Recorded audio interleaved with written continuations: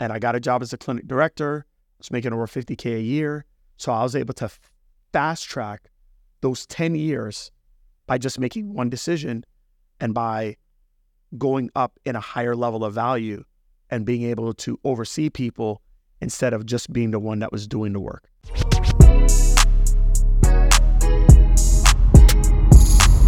This is Secrets for Success. Welcome to the Secrets for Success podcast. Greg Todd here. Another solo episode for you guys. I want to kind of tell you, my journey of becoming a physical therapist. And when I started physical therapy school, some of the things that were going on in my mind. I want you to understand my premise for becoming a physical therapist was for a few reasons. Number one is I wanted the most stable job there was out in the marketplace. And I remember when I made a decision that physical therapy was going to be it was because I read one of those magazines that talked about like top 20 most in-demand jobs for the next 20 years. There was nursing, there was occupational therapy, there was physical therapy, there was pharmacy. And I didn't even understand what an occupational therapist was. I knew I didn't want to be a nurse, but I was like, all right, physical therapy, that sounds really cool. Pharmacy, okay, that's not a bad option either. The one I really want to do is physical therapy, but my concern was my stuttering. My concern was that as a physical therapist, I was going to have to talk to people all the time. And that could be a huge issue for me because I stuttered so much. I was so afraid of speaking. I was afraid of public speaking. I couldn't get out my A's and my E's and my O's and sometimes my C's, and I would it's so funny. Today I have 4 kids with the letter A. It's crazy. Like, you would think before, there's no way I'd be able to actually name my kids with the A because I'd be like, anyways. So I still stutter today, but it's not as big of an issue as what it used to be. But that was the reason why I nearly didn't choose physical therapy and I nearly chose pharmacy. So it's funny today that I actually speak for the majority of what I do in business. And that's what people knew me for as a physical therapist, as being a speaker. So I decided that I was going to become a physical therapist. And whether I chose physical therapy or pharmacy, it was all about stability for me. And so I'm going through physical therapy school. And as I'm going through school, again, I had that edge because I remember the first day when we're doing our orientation and I'm meeting all these people. Most of the people had some type of background, whether they were a physical therapist assistant, they worked in a hospital for years, they were a tech, they were this, that. For me, I think I did like 25 to 30 hours. So you had to do a 20-hour minimum to get into physical therapy school. I did 25 hours. I didn't know much about anything. I really didn't. Besides the work that I did for my mom, and I understood, like, I've heard the word femur and humerus and patella. Like, I've never had any experience with any of that. So I had a chip on my shoulder when I got into school. But I knew I was going to do it because I knew that whatever I put my mind to, I could make it happen. Just like how I got straight A's for the first time in 15 years when I went into college because I was focused and I was intent on being there. I got straight A's as well in physical therapy school because I had a chip on my shoulder because I felt like I didn't belong. And so that's what happened. I got through physical therapy school and I went through all of the different semesters, and I did my first internship. And in that internship, I created a great connection with my CI. That CI ended up giving me my first job. And in my first job as a physical therapist, I was making $39,500 a year. I was working between 2 locations, traveling every day. 11 o'clock, I would start at one location. I would work until 1. They gave me a lunch break from 1 to 2. Took me 30 minutes to get to the next location. I would have my bagged sandwich, my bagged lunch that had my peanut butter sandwich and, like a couple little treats, some little fruit cups or whatnot. And I would have that on my way to the other clinic, and I would work at that other clinic till 8 p.m. And I would do that Monday through Friday. And then on Saturdays, I would work from 8 a.m. to 2 p.m. And I was totally cool with it. I was making $39.5. I had a dream and I had a plan. And my strategy was I'm going to get a 4% increase in pay every single year. And I'm going to get that for 10 years. And by year 10, my wife and I are going to be able to move out of our apartments that we have, and we're going to have our first home. And my plan seemed to be right on track until the end of year 1, when I had to get my review. And I got my review from my boss. I had seen 3.1 patients every single hour, average, for an entire year. No tech, no physical therapist assistant, no help, 3.1 patients an hour. And they gave me a 1.5% increase in my pay. And now I had just cracked $40K a year. The problem is that I told my newlywed that I was going to I was going to be able to buy us a home in 10 years. And I said, the only way I'm going to be able to do this is if I get a 4% increase in pay. And I'm going to do everything that they want me to do at my JOB in order for that to happen. And I remember telling my boss, I can't go home to my wife because I just married her and I told her this is going to happen. And now I feel like I'm a liar. And she said, well, you just have to get a different setup. And I was like, well, what am I supposed to do? She's like, well, become a clinic director because that's what pays more money. And so that's basically what I did. And I was like, can I get a clinic director here? She goes, no, because that's my job. So I ended up leaving that job a month and a half later, and we moved up to Tampa Bay, Florida, and I got a job as a clinic director, and it gave me an increase in my pay beyond $50,000 a year. And that's basically how it happened. And I became a clinic director for a company called Kessler Rehabilitation. My wife and I left all of our family in South Florida, and we came up here and we started a life on our own. Now, I tell you all that because this is the Secrets for Success podcast, and I'm going to tell you all that one of the biggest reasons for my success is because of that one decision. It was that decision to break away. It was that decision to say, we're going to create our own life, and we're going to do whatever it takes for us to be able to build an amazing life for ourselves. And when I really think about it, one of the first, decisions that I had to make was I got to go here or there was, do I want to stay with all my family, my friends, and stay in the area that I grew up in and be around all those people? Or am I going to truly put my family, my new family first, which was myself and Carrie? And so I made that decision and I left everyone. I knew nobody up here in Tampa except for I had one friend, Chris, and we had a distant uncle of my wife's that lived about an hour from our house. And we did it. And that showed us and taught us how to rely on each other, how to take full ownership, not rely on our parents, not rely on anybody else, but how are we going to make that happen? And that was probably one of the biggest game changers for us.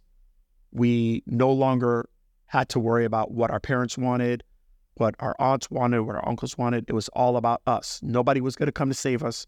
We had to go and figure this out. And so that's what I did.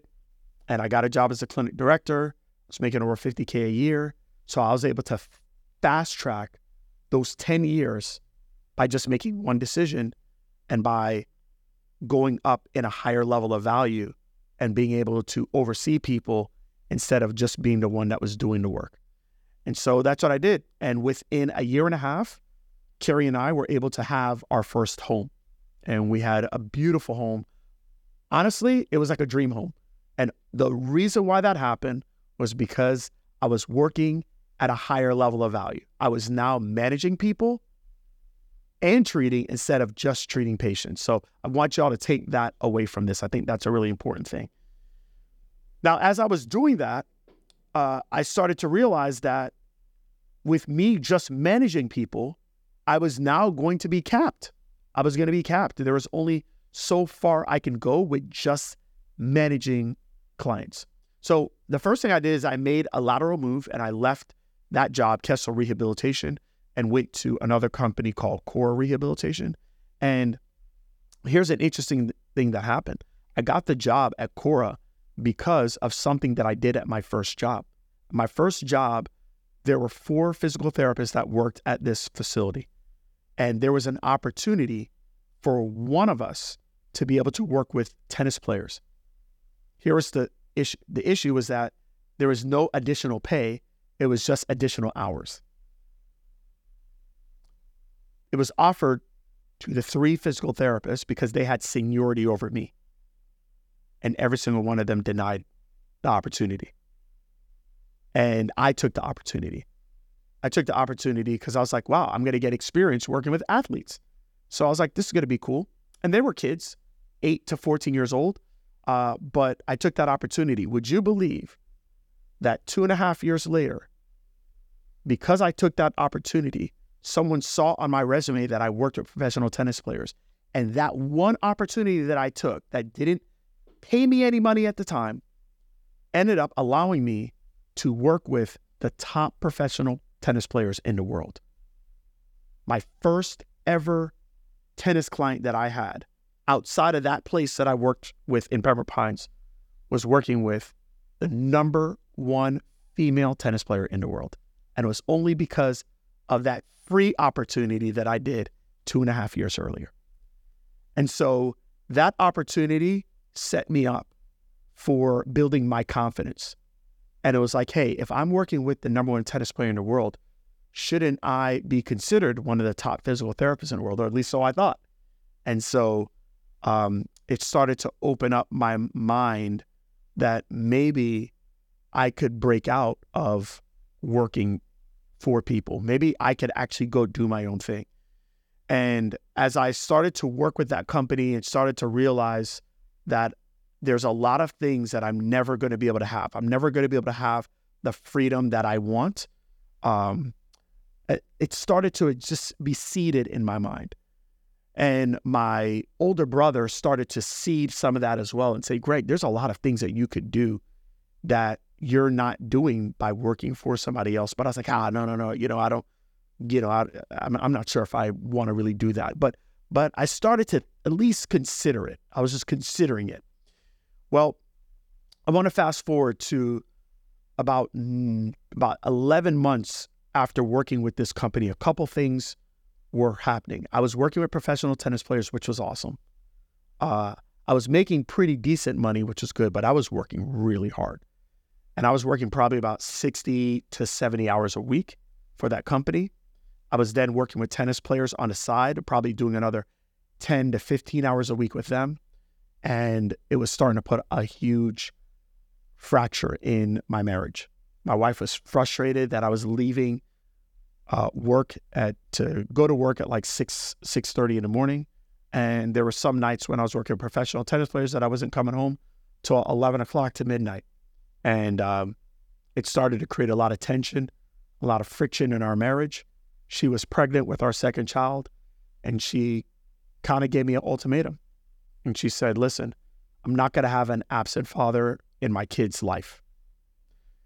And you're going to have to figure this out. You have to figure this out, or I'm going to have to make moves. And she didn't say she wanted to leave, but it was inferred that she was not going to be there anymore.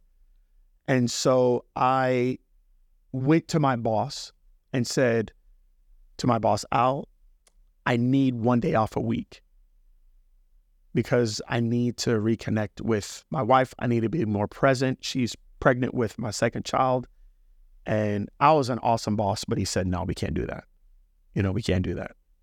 And I realized at that point that my time, even though I was making good money, my time with working for other people had come to an end. I realized that the only way I was ever going to get time flexibility is by working for myself. I didn't have a job where if I was sick, I could take off the day. It didn't work like that. I didn't have a job where if something was going on with my wife or my kids, I could take off the day. It didn't work like that. I was a physical therapist. I had a schedule of clients. I didn't have a backup physical therapist. You had to show up every single day. No matter if you're sick, it did not matter. And if you didn't and the people canceled, well, you were going to be responsible for them not showing up. And if the company wasn't making money, they were going to fire you. So there was none of this option of, I want to take off today for mental health, or I want to take off this, or my kid is sick. That was not an option. And so I realized that the only way I was going to ever get that option is if I had a job that created that option for me. And the only way that was going to happen was if I had my own gig. And so when Al told me that, I realized that I had to leave. And I realized I had to leave, but now is making that choice to leave. So I went home and I told my wife. He said no. And I started thinking of the things that my brother had told me. I started thinking of my reasons of not leaving and my reasons to leave. And I realized what was on the line. And the next day I put in my notice. And that was the start of my entrepreneur journey. And I think it's just really important for you guys to understand that in life, you're going to get options. You're going to get opportunities. And you have to decide, is it worth it? Is it worth it? For me, I put out $180,000 and I put a line of credit on my house to be able to play a new game, which is a time game. Was it worth it? Well, is $180,000 worth it to keep your marriage?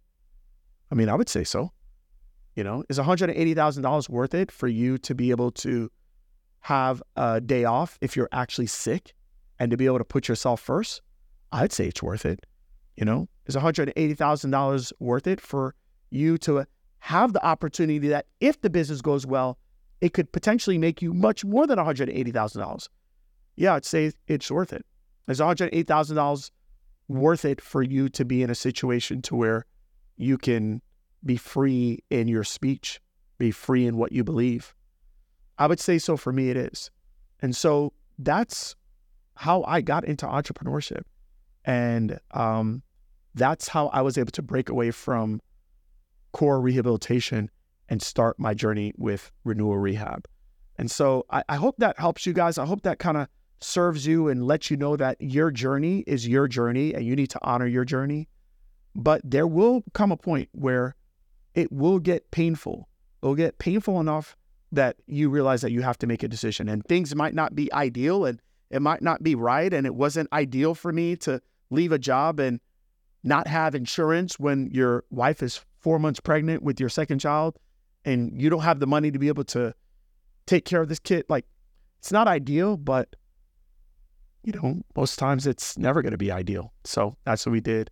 Hope you guys enjoyed this episode. I hope you got something from it. We'll talk to you on the next one.